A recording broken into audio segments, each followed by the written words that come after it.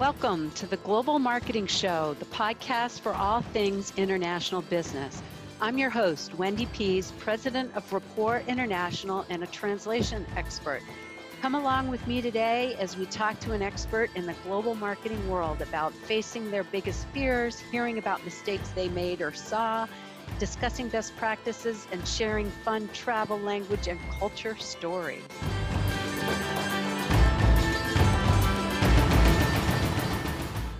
Welcome, my friends, to another episode of the Global Marketing Show podcast, where oftentimes I ask people about translation because it's fascinating. And we're brought to you by Rapport International, who provides foreign language translation in over 200 languages. And of course, there's a huge learning center on the Rapport International website. If you have anything that you want to learn about in languages and cultures, you just go to the website and search for it, and you'll catch a video or a good article about it. If you don't find it, let me know, and I'll get back to their marketing department and have them create some content on that. So, if you've listened to the show before, that Rapport International brings us a tidbit. And today's tidbit is about translation. Do you know what document holds the world's record for being translated into the most languages? Well, this is the Universal Declaration of Human Rights. It's a 6-page document created by the UN in 1948 in response to experiences in World War II. And it won the Guinness Book of World Record in 2009 by being translated into 370 languages and dialects. Wow, that's such a perfect one for today's guest, Adam Bittlingmeyer. He's currently CEO and co-founder of ModelFront, and they're a leading provider of machine translation, quality prediction, which is basically an AI for more efficient human translation. Previously, he was an engineer at Google Translate, and he speaks 8 languages. And he says none of them well, but I have to argue that because I've talked to him. And I absolutely love it. He says he's not a tech guy, even though he's mired in Google Translate and technology for translation. He says he's a language guy at heart. So Adam, welcome so much to the Global Marketing Show. Thanks, Wendy. Great to be on here. Yeah, so I told you in advance that we're going to ask you for your favorite foreign word at the end. So I'm so looking forward to that. But before we get into it, why don't you tell us a little bit about what you're doing now at ModelFront? Well, real simple. So yeah, if you kind of look back what I participated in at Google, we sort of ended up between Google Translate and Chrome and Android, where I'd worked before. We sort of made bad translation free for most of humanity, right? So machine translation is now something that a few billion people on Earth have access to. Wait a minute. So you just said you worked at Google Translate to make bad translation free? I mean, that was the net effect of it, right? Which is a great thing. I mean, in the translation industry, in the human translation industry, it's fun to make fun of that. But the reality is, for most of the people on Earth, it's the difference between no translation or a bad translation, and a bad translation is better than no translation. And 95% of the content is not accessible to those people, right? So I'm very proud of that. And I think it's a great thing for humanity. And they've continued to do that without me, added many more languages, a lot more people online, right? That's all really cool. But I want to contrast that with what we do at ModelFront. Instead of making sort of good enough or not so great translation really accessible to billions of people, at ModelFront, we're sort of at the other end of the spectrum, trying to make high quality human translation radically more efficient, right? So keeping the same quality, what can we do to make it more efficient? And if you look at the high volume post-editing workflows today, or the high volume human translation workflows, those are post-editing workflows, right? First, it goes to TMS, it's going to Microsoft or Custom Systran or Wait, Google wait, wait. Go Translate or ahead. these. Okay, you got to slow that down because the listeners are global marketers, and so they're not translation experts. So I got all those acronyms that you said, but could you break that down? Right. Okay. Okay. So if you are a big computer company or a big fashion marketplace today, and you have to translate millions of words or usually hundreds of millions of words, the way that you do it is instead of translating from scratch, you first machine translate and then you send that off to human translators or human translation agencies. And it turns out that a good fraction of the sentences, often about 50%, in many cases up to 90% of the segments that are going out for translation of the machine automatic translation that are going out for translation are getting looked at but are being left unedited, meaning that the professional human translators whose task is to fix the machine translations decided that roughly 90% of the segments are actually good enough without changing a single character. And so that's where we come in. Basically, Modelfront comes in to predict which segments don't require any editing so that folks can focus on those segments, those sentences which do require editing, and hopefully also increase the amount of content that they can translate, the amount of languages that they can translate into, thanks to this new efficiency.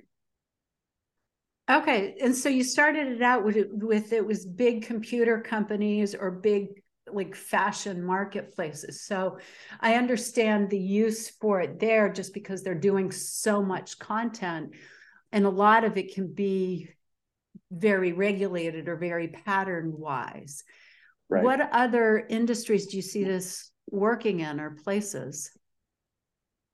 You're very right that the automation is always the best fit for where there's volume and things are very repetitive and so on.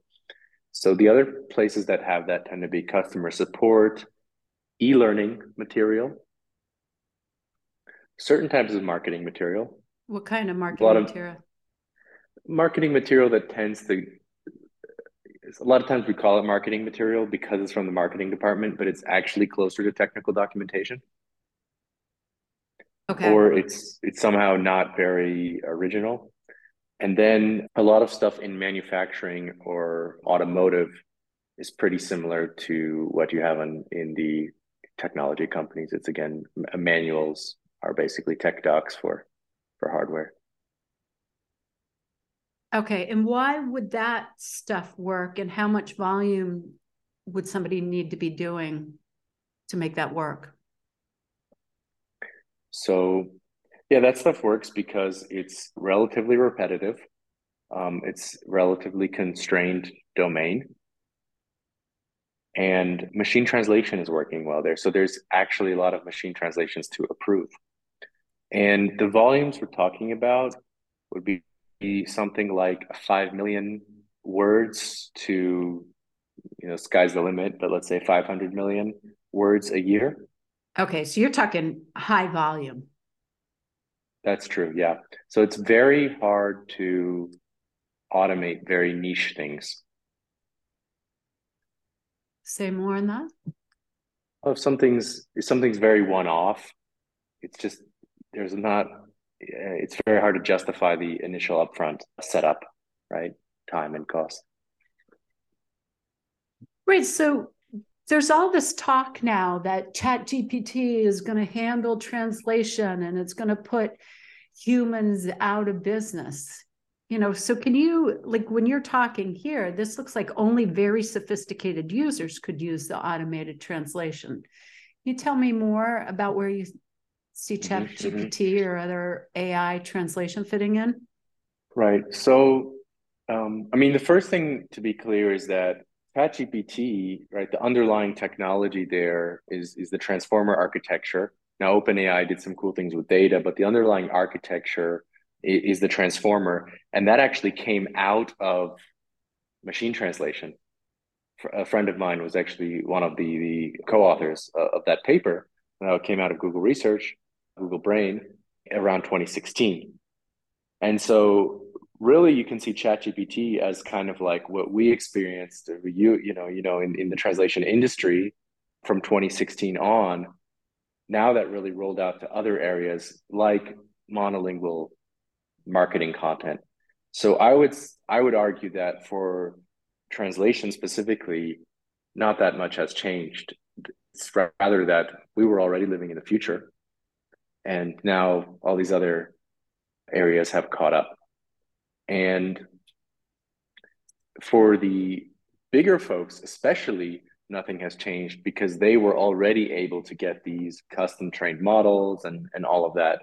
What has maybe changed is the ability of, you know, the proverbial man on the street to just, go to OpenAI, chat.openai.com and say, hey, I want a little model that does some very, very niche thing, right? I just so this kind of long tail stuff got slightly more reliable.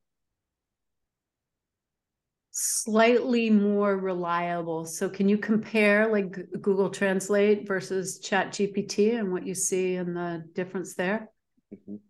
So far the tests say, hey, if you have your sort of enterprise scenario where you have your nicely tuned machine translation model, as expected, this ChatGPT, which again is a very similar architecture, but doesn't have your data, it's not going to outperform your task specific model.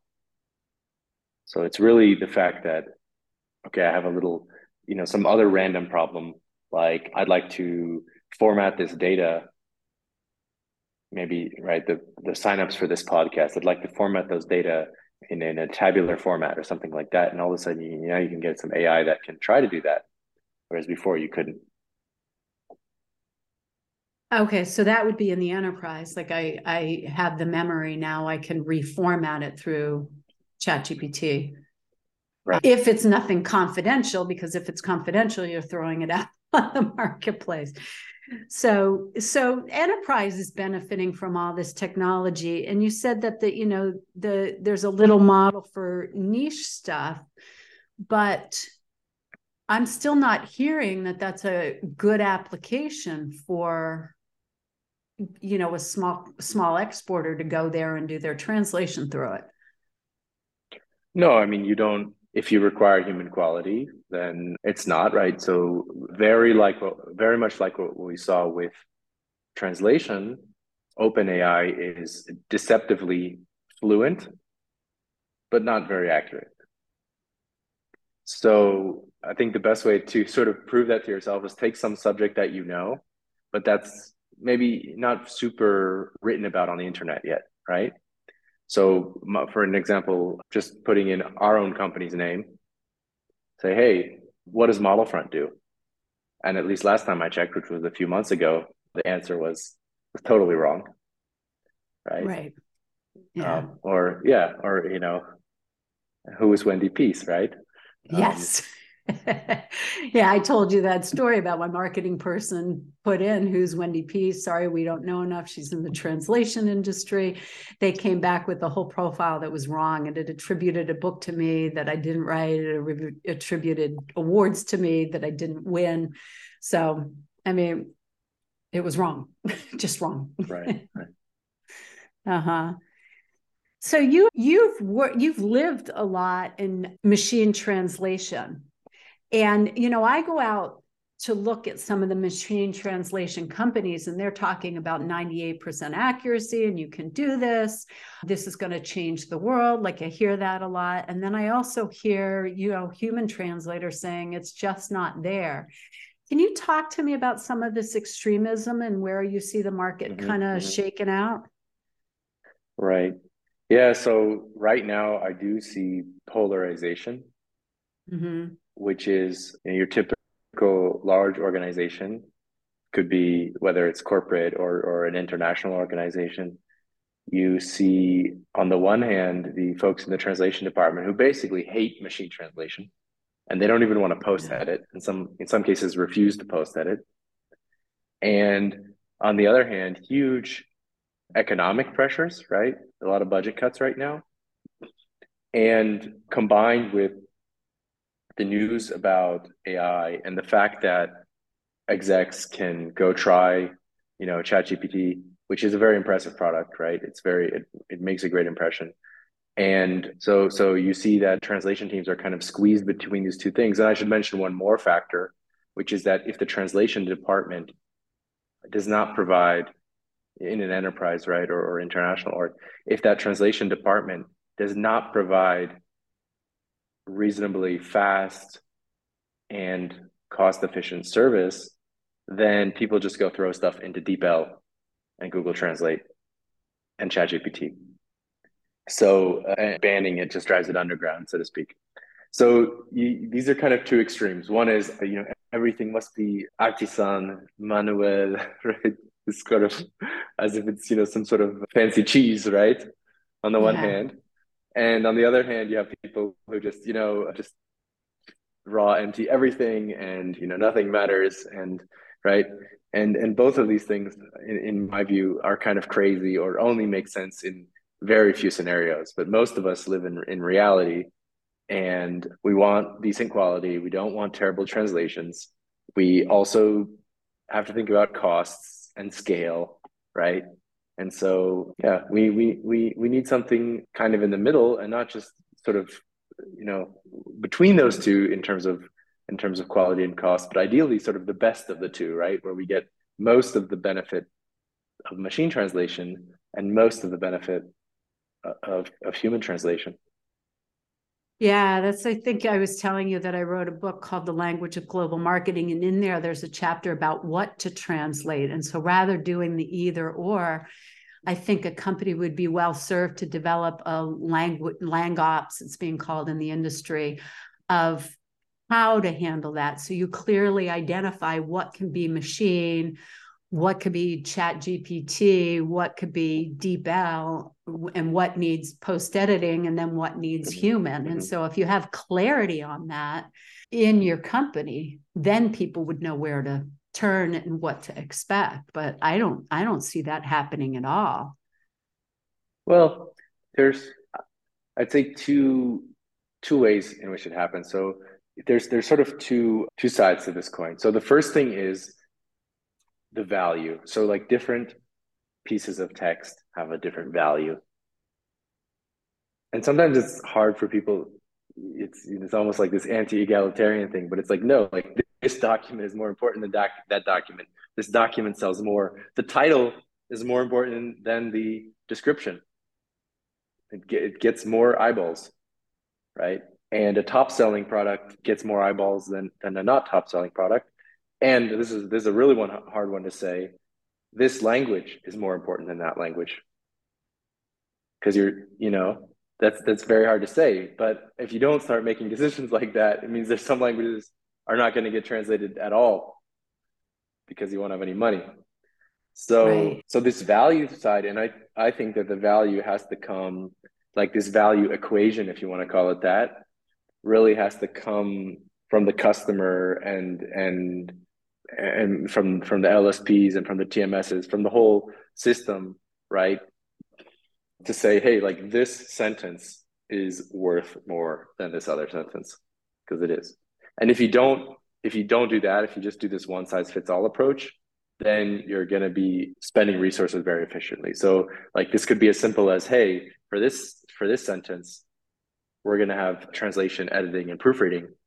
And for this other sentence, we're only going to have translation, right? So nothing to do with AI, but like just this recognition that like some things are worth more than other things.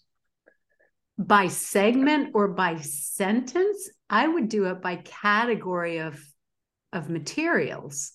Right. So the typical approach is by category of materials, but the thing is, when you do that, it's this very crude sort of instrument, right? You're saying, hey, like all marketing is worth more than all technical docs or whatever, right? And it's like, well, not really, right? If you can get more fine grained than that, you can get more efficiency, right? Because you'd have to get more fine grain with that. I mean, I just recorded a podcast where we were talking about that when they're entering a new market, if they have 5 prospects, then they translate the sales materials. Once they get a sale, they add content to the web. I was like, well, you could reuse the content from the sales material on the web. And he went, oh, brilliant. But there's metrics you could, I mean, it would take a focused attention, but you'd have to break down just in the marketing material what would be more important.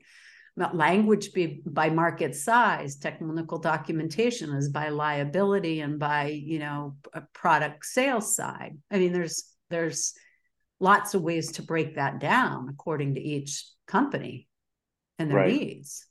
And you could have Google Analytics on your webpage, or some kind of measurement of the page views too, so it can be sort of live updating. So that's the one side. Yes. Which is, hey, how much is this segment worth, even within the document, if you want to get fancy. And the other side is, okay, if we did a machine translation, pre-translation first, how good is this machine translation versus how much does it need editing? Right. So so these are the two things. Hey, is it valuable, and is it in need of editing? Right. So if it's not valuable, or if it's already good, in either case, it's not worth wasting a person's time. Yes, we're leaning more towards that now, is running a part of a larger document through the machine translation, looking at the quality, and having the expert linguist or the translator look at it and say, yeah, this is good enough. I could work with this and edit it to make it high quality. And sometimes they'll come back and they'll say, no, it's not good enough. I need to start from scratch. But it's interesting too, because oftentimes the cost doesn't change. It's just where the burden of the work falls, because you still need an expert in the loop to do the first review, because if that machine translation changes the meaning and the person doesn't know, they know the 2 language pairs, but they don't know the content, they can miss key mistakes that the machine translation did. Sure. And then you've got to have another editor on it to make sure it's just grammar and everything correct, which would be, so it saves time. Right. I mean, that was in some sense why we decided to found Modelfront, was really sort of looking at this process, right? Where you say, hey, if I'm a translator and my job is now to post edit, to review machine translations, it just like if I have to review, ChatGPT output, it doesn't necessarily make me that much faster if I still have to review every segment. Right. Right. So in a sense, the translators were right that if I have to review something, even if I decide not to edit, that cognitive effort was most of the effort, right? And it didn't really save anybody anything. We're talking a marginal savings from post editing. And now I'm talking my book here, but that's where an automatic quality score comes in, where you're able to say, hey, this stuff you really don't need to look at because it's been translated and approved by you and your team a lot already. At least something very similar to this has. So that's, as I see it, the only way. That's where the waste was, and now quality prediction became the only way to really get the juice of machine translation in a human quality translation workflow. So what's the difference between using a TMS, translation memory software or system, whichever way you define it, to get the 100% match or 80% match? I mean, that's basically what Modelfront is doing, saying if it's been approved a bunch of times, you've got 100% match. It's very similar. It's very similar in terms of its, let's say, yes, the application, in terms of the impact, the efficiencies, the risks, if you want to call it that. There's a key difference. So a translation memory, right, is basically saying, hey, if we've already translated the sentence, let's not spend time or money on having it translated again. Right. And that came out roughly in the 80s and 90s. It actually took a long time for it to really roll out. And there were people who complained about it at the time because, yeah, sometimes translation in a different context, it might need to be different and so on. But anyway, now we use translation memory all the time. It gives folks up to 80% savings, right? So, and the thing with the translation memory is you get that benefit if the sentence is exactly the same. Now, then we come to all of the segments that are not a translation memory match, the so-called new words or new segments. Now, the new segments, they go to machine translation. And then, they're going to go to human post editing. And with the new segments, by definition, we don't get any translation memory matches, right? Because they're the segments that didn't match anything in the translation memory, right? They're the new segments. And so what ModelFront, or more broadly quality prediction, is the way to say, hey, for these machine translated segments, how many of those can we sort of safely approve? Which of those can we safely approve? And like the translation memory, right? You can trust it. It's a way to control things and get this efficiency. But unlike the translation memory, it works for sentences that you haven't seen before exactly. You haven't seen that exact sentence before, but you've seen a lot of sentences and had human approval or editing on a lot of sentences that were very, very similar to it. Now, are you working under OpenAI, or would you be creating an enterprise's own AI system? We create their own. So it's a proprietary AI that they're using. So you are avoiding Correct. all the risks of confidentiality exposure. Right. I mean, we also wouldn't want to give them that. Pardon? We also, I mean, we don't want to, people don't, and our customers don't want them to have their data, but we also don't want to give them our data or our models, right? It's also our secret sauce, so to speak. Right, exactly. Okay. So now you're working with these huge enterprises that have 5 million, what was it, 5 million to 50 million, 500 million words or higher. So really big. Bring me down to the next tier. So you've got this way to simplify it, drop the cost, increase the speed. But then you've got the next layer of companies that aren't doing that many millions of words. What do you recommend for them? So as I say, there's just this progression hierarchy, right? So you say, hey, first thing is you should be using a translation memory and a TMS, right? The next thing, roughly speaking, is you should be using post editing where it makes sense. And after that point would come the time to use something like ModelFront and quality prediction. So if I look at the folks in the 1 million words to even beyond 10 million words, a lot of them are still not using post editing. So they're not using machine translation at all in the process. So I think it is really time. It is advantageous in a lot of scenarios, and it's getting easier and easier to get custom machine translation, which really helps. So I think that there's not much downside at this point, and it's sort of table stakes for being competitive and for maybe growing your business from the 1 million range to the 10 million range. 1 million to $10 million, 10 million words. Yeah. Sorry. And then what about if you're under the million, I keep saying dollars, million words? Right. Well, that's almost sort of individual translator territory. And right now there are lots of plugins into CAT tools. So with machine translation, and ways to customize machine translation with relatively small amounts of data. Mm-hmm. So But if you're specialized in a niche, go ahead. Go ahead if you're specialized in a niche.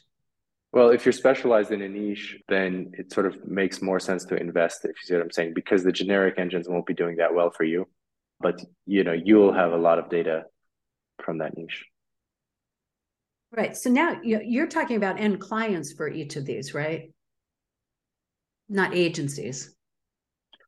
Or a linguist. I think that a linguist can also play around with machine translation, and many do. Right. Okay. Okay. Because, yeah, when I'm looking at a lot of the companies, for them to do it on their own means understanding the difference between TM, TMS, AI, NLP, all those differences, which most of them don't take the time. So then they're either going to an individual translator for each language who can manage it for them, and they've got to know how to manage it, or they're going to an agency that knows how to consult with them on that. Right. Usually the agency. And we see roughly it's 50-50, right? So in roughly, as you get bigger, it tends to go the other way. As companies get bigger, they tend to be doing the MT in-house and then sort of inserting that themselves before the content goes to the agency. But certainly in half the scenarios, at least half the scenarios, it's the agency inserting the MT for the buyer, and the buyer doesn't want to manage all of that. And what size company are you talking for that? Well, you can find it even Fortune 500s where, hey, the marketing department, it's the marketing department. They're not that big. They don't have an AI person in the team, right? And so they order their translations from boutique agencies. And so it's the agency managing it, despite the fact that the company itself is very big.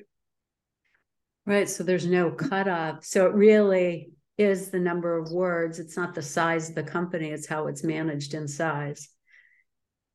Right. Yeah. Yeah. Which then for anybody who's in the translation agency business, what makes it so difficult to sell these services? Yeah. Yeah. Knowing your target market. Right. Yeah, to me, it sort of seems it's like a menu, right? And what we see is that a lot of folks insisted on, hey, no, we can't use, for example, we don't want, if you give them a menu, say, hey, we have this option, which is fully organic. We have this option where every translation is still looked at by a human, but they start by editing machine translation. In the old days, people would say, no, I want fully organic. Then COVID happened. And COVID was a big push for doing things a little bit more efficiently and kind of shaking things up. And now I feel like we're in a similar climate as 3 years ago. This time it's not COVID, rather it's the bad economy plus the ChatGPT news, where again, there's a newer openness to say, hey, all right, let's give this other thing a shot if it's 50% cheaper. Okay. So we've noticed that the translators that do the post editing have a different skill set than the organic translators. What have you seen in this area? That's also what I've seen, and I think it makes sense, because when you are post editing, you're sort of constantly scanning the MT and trying to find out. It's a riddle because it is so deceptively fluent. Yeah. It's almost harder. It's in some ways, it's a different brain muscle. Yeah. We saw something in our company where our marketing writer was using ChatGPT to help create some marketing materials, or a white paper, and in there it said something about the interpreter should mimic the expressions of the person they're interpreting for. So interpreting is spoken, we're getting into that. And when we proofed it, our marketing lead proofed it, she said, this is not the case. They don't mimic the expressions. They're just supposed to portray the message, repeat the message. And she goes, but I validated it on Google. And how she read the validation article on Google supported what she had already said in her head. And so she thought it was true. But luckily, a real subject, a human, read it and said, no, that's not the case. But I can imagine you'd run into that with post editing. Definitely, definitely. I mean, most of the mistakes that you do see in post edited content are not that the translator added something bad or made a mistake, but the translator simply missed the mistake of the machine translation. And it's interesting, it actually almost increases as the machine translation gets better, because if you're in one of these scenarios that I described where 9 out of 10 sentences are fine, you start falling asleep at the wheel. It's like driving on a straight road. So what's the best skill set for somebody to do that, to do the post editing? Yeah, that I don't know. I'd almost tend to sort of see it as a competition where you somehow cross check or validate against some real test, and then it becomes clear, and it can be the most surprising people. And we have worked with people who are just amazing at seeing errors, right? Right. So it's real detail oriented, but also subject matter experts, because that's when they're going to pick up. So it goes right Also, back to who are you assigning to the project? right. Well, that's another debate, right? So, would you rather have somebody who really knows the topic but isn't that much of a language person, maybe doesn't know the source language that well, versus somebody who's really skilled in language but doesn't know the topic that well? And I tend to lean towards having somebody who knows the topic well but isn't maybe the best linguist. Interesting, because then they have enough of an understanding of the source language, but they're really a subject matter expert. They're still fully bilingual, but they know that, yeah, I would agree with you on that, because like the interpreting example that I was giving, that was just one language, but it was somebody who had to really know how interpreters are trained and what's expected to be able to pick up on that. Right, right. And the typical example that I see is with fashion. Mm-hmm. So it's just, you really got to be into this stuff. Certain people have, I think it's probably just an urban myth, right? The Eskimos have whatever 42 words for snow. Right. Not actually true or something, but but that's really how it is for some people with fashion, with colors, with different types of clothing items, etc. And there's if you don't actually enjoy that and love that and have a passion for it, there's no way you can compete, really. It's not even fair. Right. Right. But you don't have to be, given that you have a picture of the item in front of you when you're translating, you don't have to have the best, let's say, English source language skills. You really have to be a fashionista. Right. And we see the same thing with the technical documentation all the time.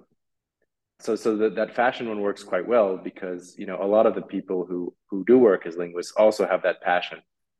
With the technical documentation content, unfortunately, the overlap of passions is much less, right? So all the time you see where me as an engineer who doesn't know the target language very well says, wait, no, that's wrong. But the linguist approved it like that because the linguist didn't understand that, oh, this is some programming term that shouldn't be translated. Right. Right. But that goes back to, as an agency, when we do something called linguistic matchmaking. So we spend a lot of time finding the person that is fully bilingual, because they need to for human translation and subject matter expertise. So if it's a fashion thing, that's different than when we did a proposal for the Biophysics Institute, or when we're doing a patent translation.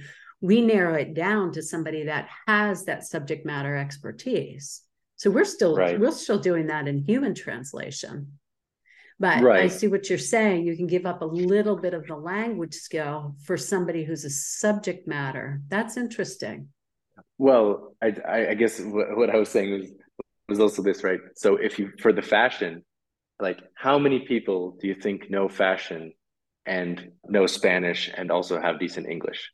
It's got to be like, millions of people.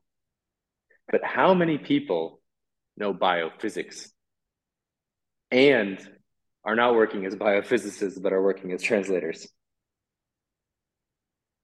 Right. But then also look at the quantity of translation that's needed in the fashion industry versus True, true, biophysics. true.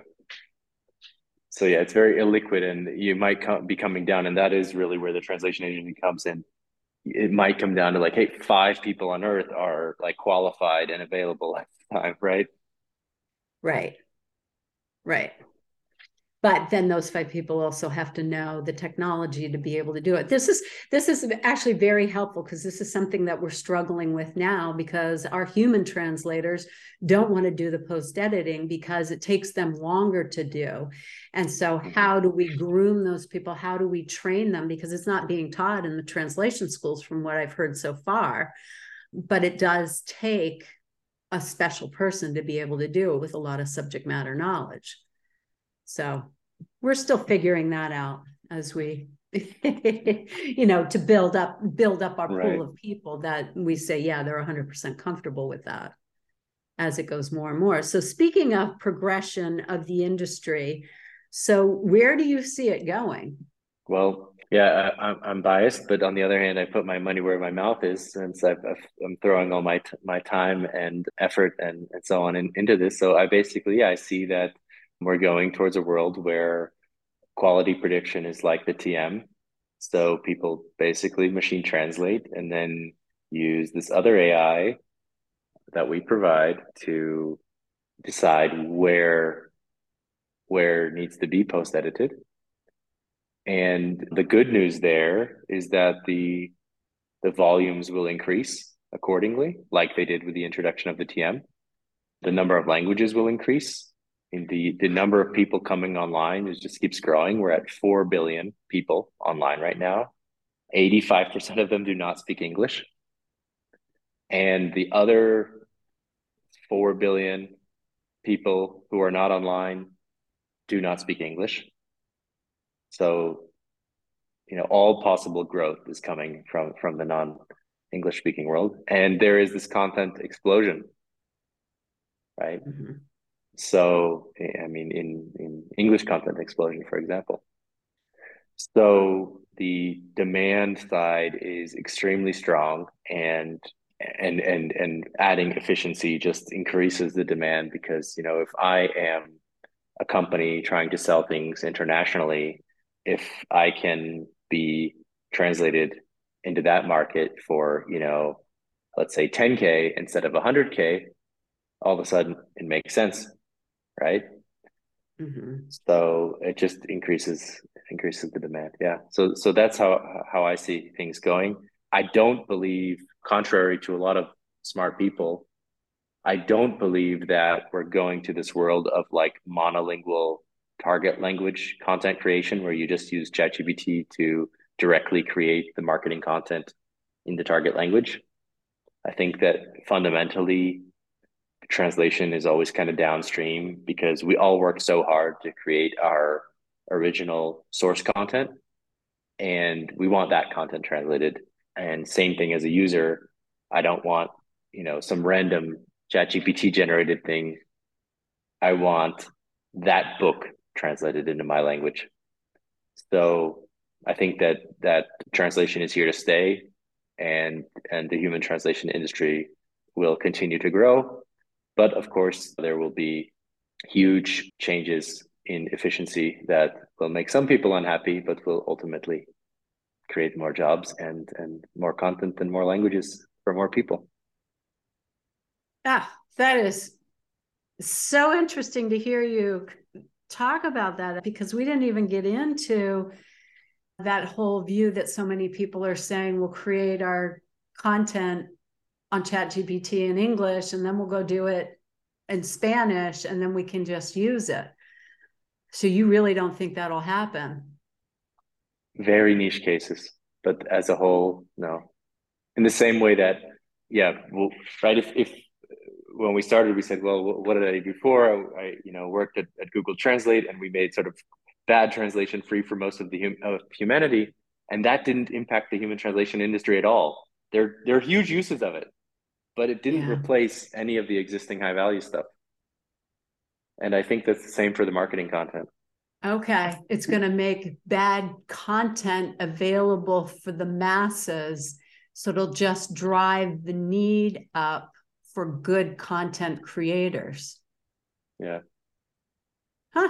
I'm certainly seeing that. I just got a white paper from a friend of mine who owns a content company, and they did a deep dive and comparison it all. And they're like, yeah, it's cheap and free, but it took their content editors a lot longer to edit the ChatGPT content to make it interesting and detailed enough than it did just to write it from scratch.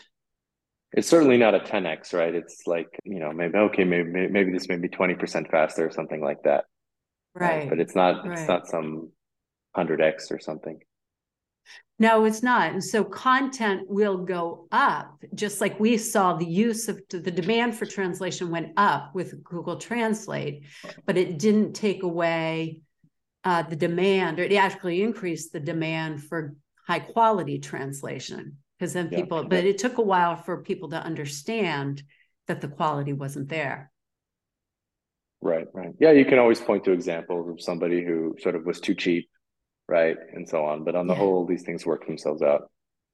Right, exactly. Then they realize that they're missing the return on their investment because they didn't do high quality content. And so they're losing out on sales because their competitors providing better content. This has been such a great conversation, Adam. I really, really appreciate you taking the time today.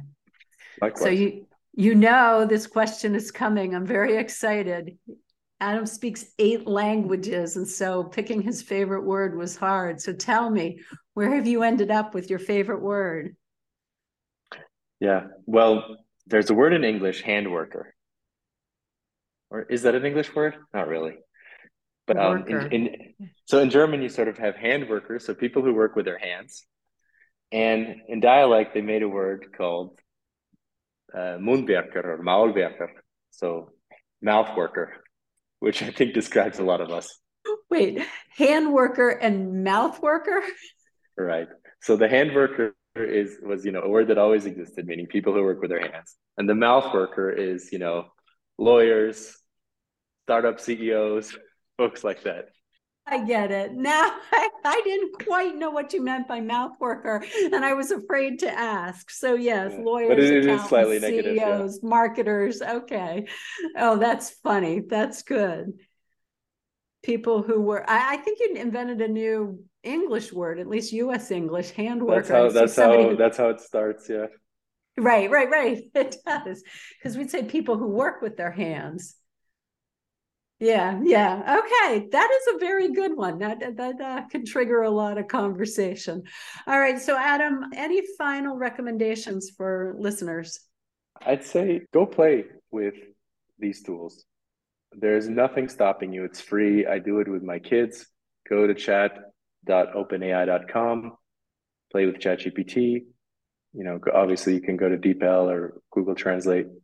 There's really no reason not to try and play around. And then you quickly start to get a sense of what its limits are and what it's good at.